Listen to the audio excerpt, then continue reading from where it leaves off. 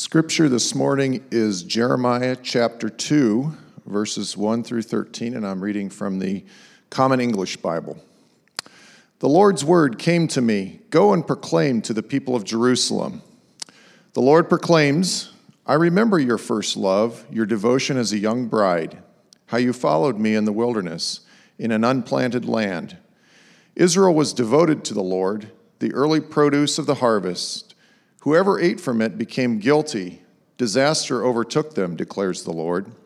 Listen to the Lord's word, people of Judah, all you families of the Israelite household. This is what the Lord says. What wrong did your ancestors find in me that made them wander so far? They pursued what was worthless and became worthless.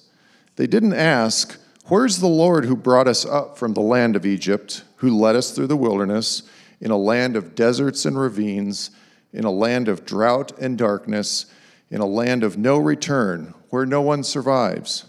I brought you into a land of plenty to enjoy its gifts and goodness, but you ruined my land. You disgraced my heritage. The priests didn't ask, where's the Lord? Those responsible for the instruction didn't know me. The leaders rebelled against me. The prophets spoke in the name of Baal, going after what has no value. That is why I will take you to court and charge even your descendants, declares the Lord. Look to the west as far as the shores of Cyprus and to the east as far as the land of Kedar. Ask anyone there, has anything this odd ever taken place? Has a nation switched gods, though they aren't really gods at all? Yet my people have exchanged their glory for what has no value. Be stunned at such a thing, you heavens. Shudder and quake, declares the Lord. My people have committed two crimes. They have forsaken me, the spring of living water, and they have dug wells, broken wells that can't hold water. Good morning. My name is Megan. I'm the teaching pastor here, and just a reminder as we get going that we are starting our Alpha small group next week, the middle of next week. This is a small group designed for people who maybe have questions about what they believe about God, what they believe about Jesus, who are looking to just explore kind of big questions of life in a safe conversational space. So some of you are just making a remarkable amount of invitations, which is awesome, but just keep in mind this is a great week to invite people, and we start next Wednesday. There are details in your newsletter and invitations out by the mailboxes. Let's pray together.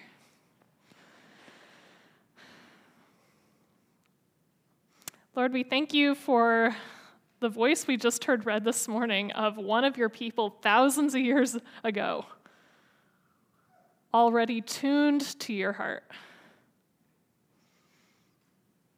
Show us what it means to follow you, to love you more completely. In Jesus' name we pray. Amen. Well, the Old Testament prophets, I've noticed in the last year or two, are experiencing an almost unprecedented time of popularity. Like the prophets weren't super popular in their own day, but they're kind of having a moment right now, at least in American culture, because we've kind of woke up recently and discovered these guys were really ahead of their time. In a time in history, if you think back, you're talking 2,500 years ago, a time when kings were considered gods and women were considered property. These guys were going around screaming at the top of their lungs that God was concerned with the poor, concerned with widows, and that God was going to judge the powerful according to how they behaved toward these. It only took us like 2,500 years to catch on to this, but we now have a term for it. We call it social justice. And after a few millennia, we've sort of discovered maybe these guys were onto something.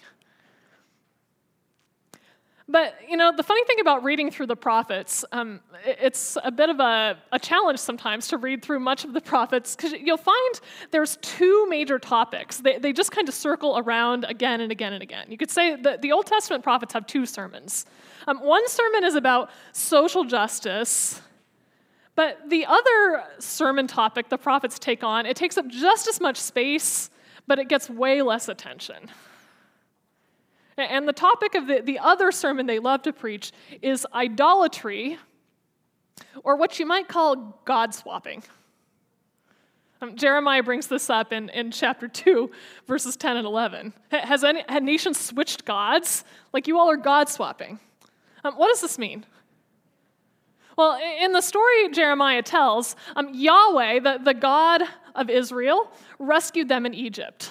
Verse 6, Jeremiah says, remember what I did for you. I'm the God who brought you up out of Egypt. But, verse 8, when they enter the land of Canaan, this new kind of homeland that these ex-slaves are moving into, they meet another god called Baal. Now, Baal is the weather god of the land of Canaan. In the ancient world, you have gods for all sorts of stuff, and Baal's the guy who controls the rain and the storm. If you were going to farm in the middle of a desert, it makes sense that you kind of want to get in cozy with the guy who controls the faucet. Right? And so as you're reading this kind of conversation in the people of Israel about this god of Baal, this weather god that they're constantly tempted to worship, it's really easy to skim past it as modern people because you read this and you think our world feels so different. Like they're having this battle between a Walmart shopping center of god options, and we can barely hold on to the thought there might be one god. Right? It doesn't feel like the struggle they're having is super relevant. But as Christians, specifically as Anabaptist Christians, which is the tradition we belong to as a church, one of the things we believe is that if you're going to read the Old Testament and interpret it well, you have to bring the Old Testament to Jesus and ask, what does Jesus have to say about it? So let's kind of bring this conversation with the prophets to Jesus and ask, what does Jesus think? Well, the first thing you might know in Luke 13, verse 33, Jesus talks about himself, and he says, it's necessary for me to travel today, tomorrow, and the next day because it's impossible for a prophet to be killed outside Jerusalem. What has Jesus just done here? He's placed himself within the line of the Old Testament prophets. Jesus is many things, but one of the things he is very clearly by his own kind of statement and conviction is he is one of the line of the prophets. So what does it mean for Jesus to be a prophet? Well, if you look at the things he's teaching about, a couple weeks ago we talked about how Jesus is in full agreement with the prophets about that whole social justice conversation. Right? Jesus is in full agreement with the prophets that God has this profound concern for the poor and the vulnerable. But what's really interesting is Jesus is just as concerned as the prophets about idolatry. We just often don't notice it because it looks so different in the New Testament than it does in the Old Testament. It's kind of strange in some ways because, Jesus lived 2,000 years ago. The prophets lived 2,500 years ago. Jesus was a lot closer in time to the Old Testament prophets than to us. But in fact, the situation of the world in Jesus' day was much closer to us than the Old Testament. Jesus is working and teaching and talking in a Jewish world, and in the Jewish world at this time, they are fierce monotheists. This was not true in the Old Testament period. In the Old Testament period, they thought about many gods, they were constantly tempted by them, but by Jesus' day, centuries later, they had fought wars to hold on to the conviction that there is only one God. So nobody in Jesus' world, any more than our world, is wandering around looking for a statue to bow down to. That's not a part of the Jewish world. That's what you would find in Roman cultures that Jews look down on. So the question is, what competes with God when all the other gods are dead? What competes with God when all the other gods are dead? And I think Jesus gives two primary answers to this in his ministry. And these answers are just as relevant in 2021 as they were back in the first century. What competes with God when the other gods are dead? Number one, an idol Jesus calls mammon, which is a fancy word for money.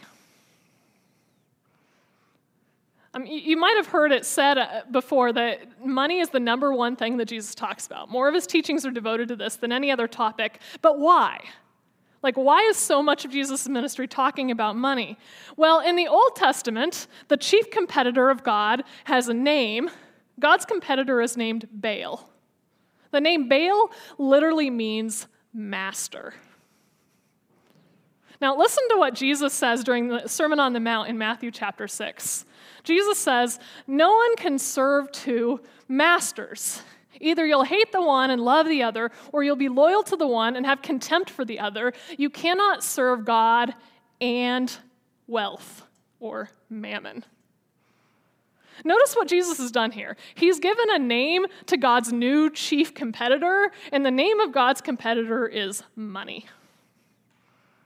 Now, if you have trouble picturing, it's almost hard because money is so familiar, it's so close to our lives.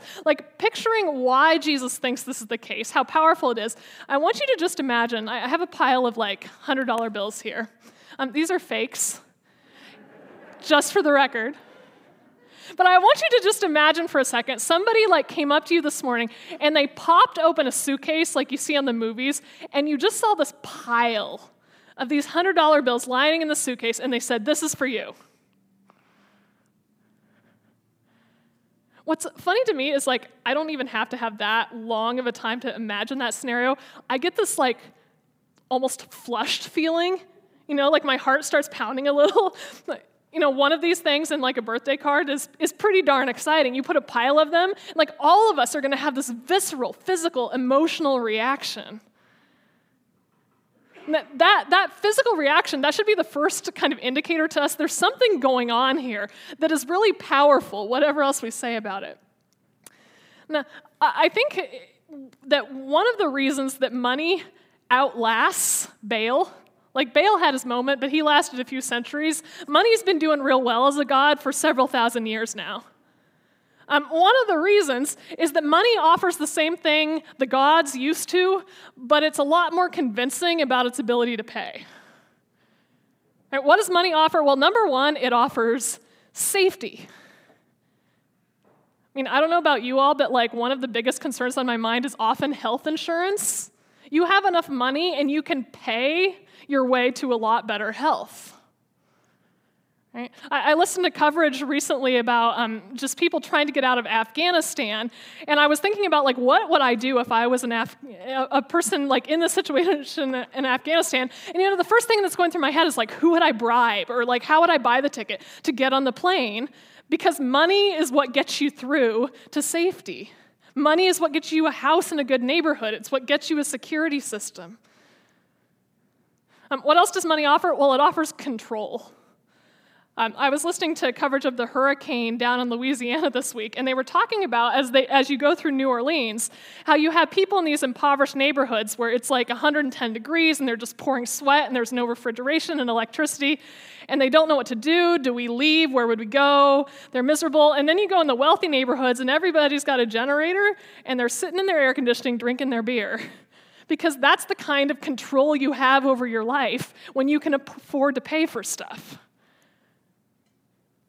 Money gives you control. And the third big thing, I don't know whether, I couldn't decide, do I call this pleasure, do I call this meaning? But if you have enough money, you can go to a concert and you can have one of those profoundly transcendent experiences where you hear that music and it touches something deep in you. If you're really rich, you can go up to space, and I hear that it's almost impossible to go to space without having that transcendent meaning experience. Money can give you at least a temporary sensation of meaning.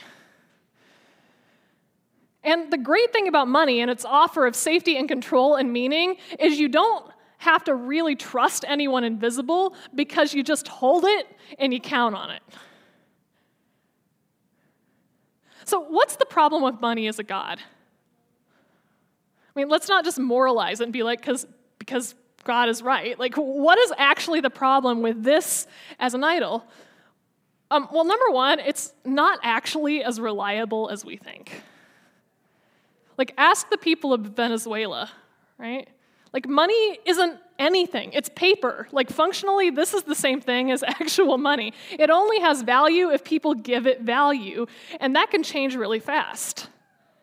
If a disaster were to suddenly strike Arizona and there's no water, it doesn't matter how much money you have. Your money is worth nothing if there's nothing there to buy. Second thing, money is a really vicious master. As something you serve, as something you worship, money is really vicious. And most people do not realize this until the later years of their life. And if you talk to people in their 80s, this is something that so many people will tell you as they look back on their life. They'll be like, I worked so hard and I did so much, but like I didn't spend that much time with my kids and we don't have much relationship now. And I wish I had friends, but I didn't really like invest in a lot of friendships. And they're asking themselves, what happened? Well, what often happened is the things that were worth most got sacrificed to the God of money, right? To the God of like having something more that they thought would satisfy them that never actually got them there. And the thing about money as a master is it'll keep like demanding and demanding and demanding your blood, and it will never say that's enough. It'll never say you got there. Money is like really cruel as a master that way. And the other thing about money as a god is it's not just mean to you as the person seeking it, it's also really cruel to everyone else in the world. Now, I've been thinking about this the last couple of weeks because multiple times as I've watched these huge disasters unfold across the world, I've had this real profound impulse in prayer, like I need to give to this, I need to like live in a different way, some way to support what's going on, and I make a decision like this is the amount of money I'm going to give and this is what I'm going to do, and then I let it wait for like 24 hours, maybe 36 hours, and then I'm like, health insurance. Like my brain flips back into like, wait, but what about that thing I needed? What about that thing I wanted? And pretty soon I've like talked myself out of the thing that I was totally convinced before would be the just right thing to do for everyone else in the world. I mean, money is cruel to me, but money is also cruel to everybody else in the world. Like it stamps down on that impulse we have toward generosity. Okay, I think we've thoroughly covered God number one. What about God number two? This one, the name is going to deceive you at first, but I couldn't come up with a better one, so hang with me for a moment. But I'm calling this the God of religion. The God of religion.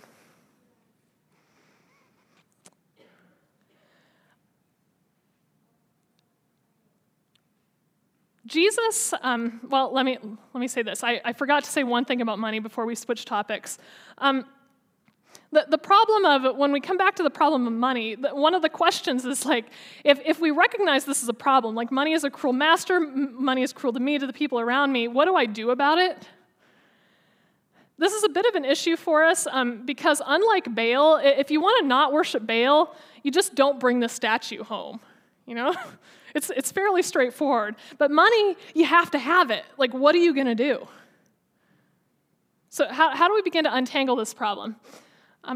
Well, it's not the dollar amount that is actually going to tell us when money has crossed the line into idolatry status. Jesus has this conversation in Luke chapter 12. And I've told you before, this to me is one of the most haunting things that Jesus ever says. Someone from the crowd says to Jesus, "Teacher, tell my brother to divide the inheritance with me." Keep going. And Jesus said to him, "Man, who appointed me as judge or referee between you and your brother?" Then Jesus said to them, "Watch out, guard yourself against all kinds of greed. After all, one's life isn't determined by one's possessions, even when someone is very wealthy." Note these words, watch out, guard yourself. What Jesus is indicating here is like, if we're going to avoid this particular idol of mammon, it's going to take constant vigilance because it's so sneaky. So what are the signs that trouble is starting? Let me give you just 3 indicators. If you ask yourself, like, how am I doing with this particular sneaky God? 3 signs of trouble starting. Number 1 is you're beginning to equate your worth with your income. Beginning to equate your worth with your income. And when I talk to people, I find this can actually happen in both positive and negative directions. So some people tend to identify with their worth because they're making quite a bit of money, and it makes them feel really good about themselves, right? Like the paycheck I'm getting proves that I'm valuable and I'm important. And so we're kind of tying our worth and esteem to how much we're getting. Now, I know a lot of people, more people probably, who are on the other end that are like, no one will pay me what I'm worth, and it must mean I'm not worth very much. Right? And we get this kind of downward spiral, like I just can't climb the ladder, and that must say something about me. In biblical terms, like your worth and your income have no relationship whatsoever with each other. And when we find ourselves beginning to kind of evaluate and tie ourselves with that check, that's one sign of trouble. Second thing, what do you do when you're afraid? What do you do when you're afraid? Sign of trouble, if you start checking and rechecking your account balances when you're feeling nervous, just for that comforting rush of seeing what's in there, that's probably a sign that something is going wrong here, because that security concern, the security we look to our gods to, that's getting tied to something in the bank account. And third thing, and I think this is the doozy that Jesus brings up, preoccupation with fairness or getting what's your due. I think it's really funny that this conversation for Jesus comes up in the context of inheritance in the first century, because I have to tell you as a pastor, this is where I see it come up all the time in the 21st century, right? Like every time you infuse even a little bit of money in a family system and you're like, how is this going to get divided? It never goes well. It never goes well. People who the week before would have said they're not concerned with money at all are suddenly consumed with what is fair here? And am I getting what is my due? And everything gets kind of vested in this decision of how we divide this pool of money. And Jesus says we got to watch out. When this becomes a consuming preoccupation, when the stakes become so big around this thing for us, it's probably a sign we're over-investing in what this thing represents. Right? Those are the warning signs. So now let's go back and switch over to the second idol, the idol of religion. The group of people that Jesus takes the harshest tone with are the Pharisees, the religious leaders. And I want to read you just a small passage of Jesus having one of his, you might say, meanest conversations that Jesus ever has with this group of people. And this is what he says. How terrible it will be for you blind guides who say, if people swear by the temple, it's nothing. But if people swear by the gold in the temple, they're obligated to do what they swore. You foolish and blind people, which is greater, the gold or the temple that makes the gold holy? How terrible it will be for you legal experts and Pharisees, hypocrites. You give God a tenth of mint, dill, and cumin, but you forget the important matters of the law, justice, peace, and faith. You ought to give a tenth, but without forgetting about those more important matters. You blind guides, you filter out an ant, but swallow a camel. Jesus does a great analogy there. So what's the deal with the Pharisees? Well, these guys are uber religious. They want to do the right thing, but something has gone wrong in their attempt to do right. Something has gone wrong in the attempt to do right. They know that they're supposed to give God 10%, so they start counting out the herbs on the counter. They know that they're supposed to keep the Sabbath. They're supposed to keep Saturday a holy day. So they start counting how many steps people walk. They know that they're supposed to keep their word. But what do? They start splitting hairs on in what situations and with what words you actually have to use in order to be bound to the thing that you say. And Jesus doesn't have a problem with any of the practices the Pharisees are actually doing. He's like, by all means, tithe, give God 10% of your herbs. By all means, do that. But what is the problem, Jesus says? Well, look at verse 13. You shut people out of the kingdom of heaven. You don't enter yourself, and you won't allow those who want to enter to do so.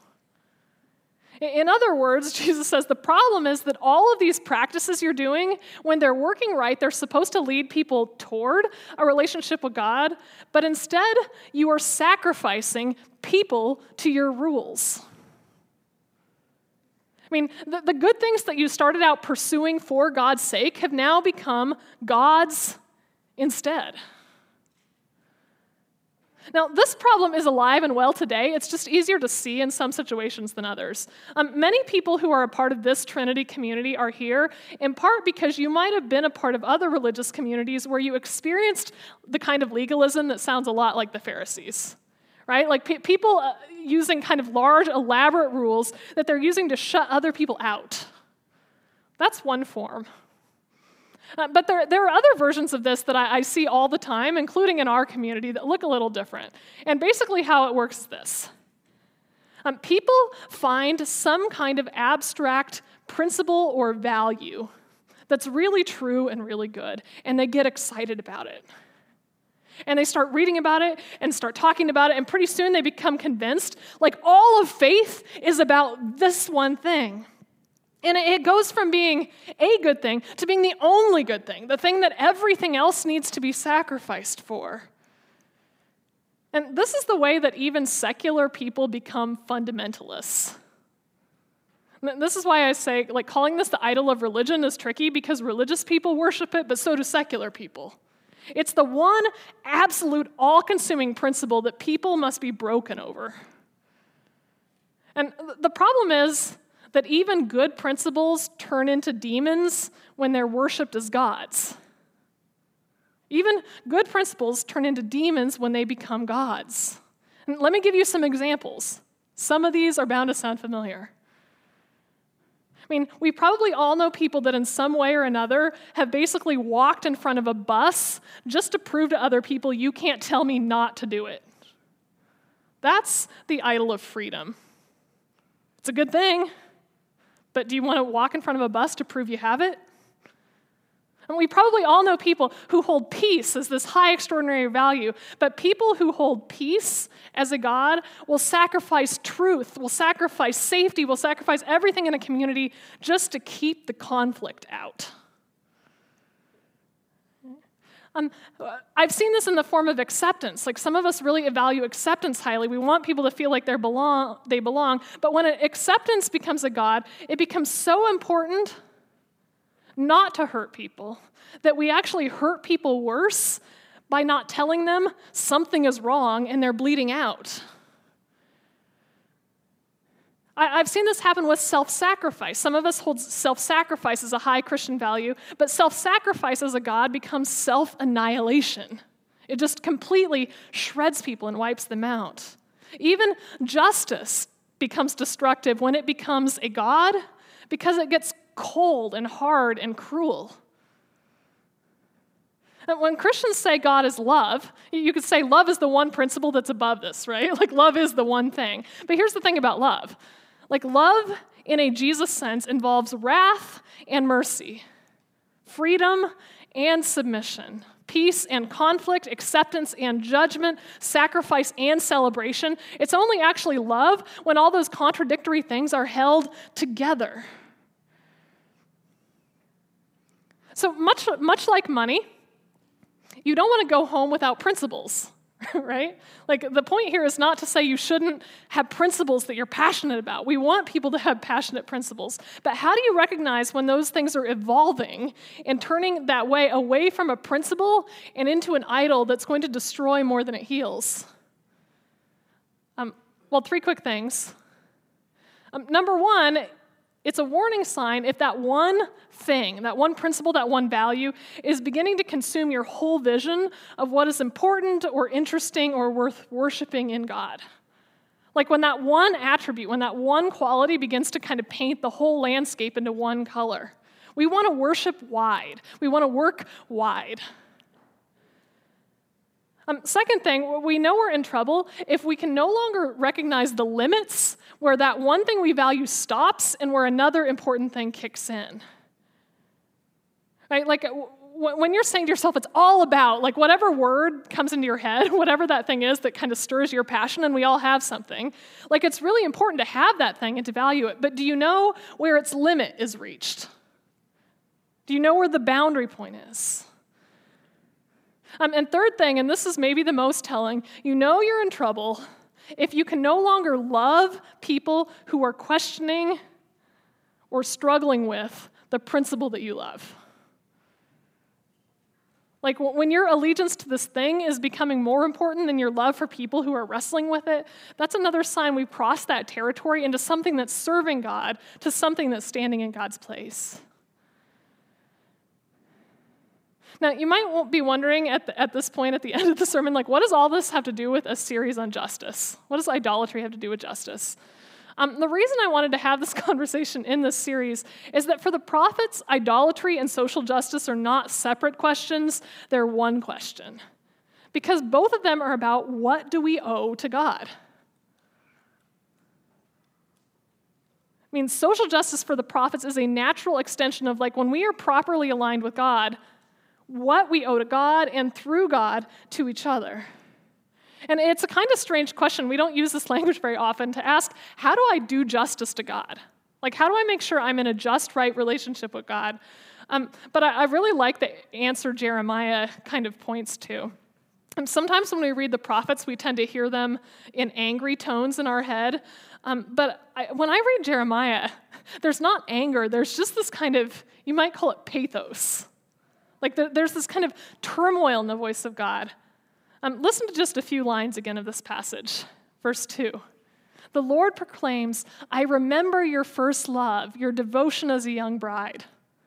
I was your first love. Remember how great it was for us together? Verse 5. This is what the Lord says. What wrong did your ancestors find in me? Like, what didn't I do for you, God says. Verse 7. I brought you into a land of plenty to enjoy its gifts and goodness. I was good to you. We had this amazing relationship together. Verse 8. And now look what we are. Even the priests aren't asking, where's God? Nobody's missing me. Nobody's looking for me. And verse 13. And this is the worst part. You're the ones that are hurt by this. They've forsaken me, the spring of living water, and they've dug broken wells that can't hold water. I was water, and you drank sand. For Jeremiah and for the prophets, like what God is looking for from us, like what justice means to God, is not mechanical performance. It's relationship. It's trust, it's shared life, it's joy, it's affection, it's love. Where love is real, the demands of justice have been met for God. And Jeremiah reminds us, like, this is not about religion. This is not about doing it because you have to do it. It's about drinking real water. For you, it's about bringing real water to the world. It's about trading sand for a well that is actually flowing. And that's the conversation of idolatry, and that's where justice, social justice, and idolatry merge together, is asking, where does the living water come from? And how do we make sure we're not trading that water for sand? Let's pray together.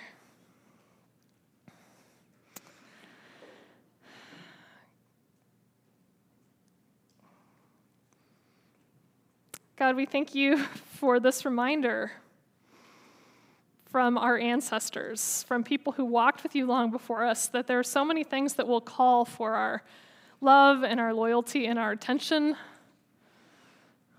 and that will make big promises that in the end they can't deliver on.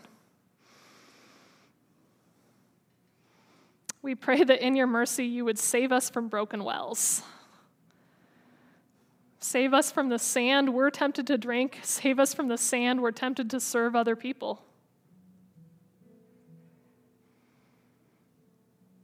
Lead us to the well that is full of real living water for us and for the world. In Jesus' name we pray. Amen.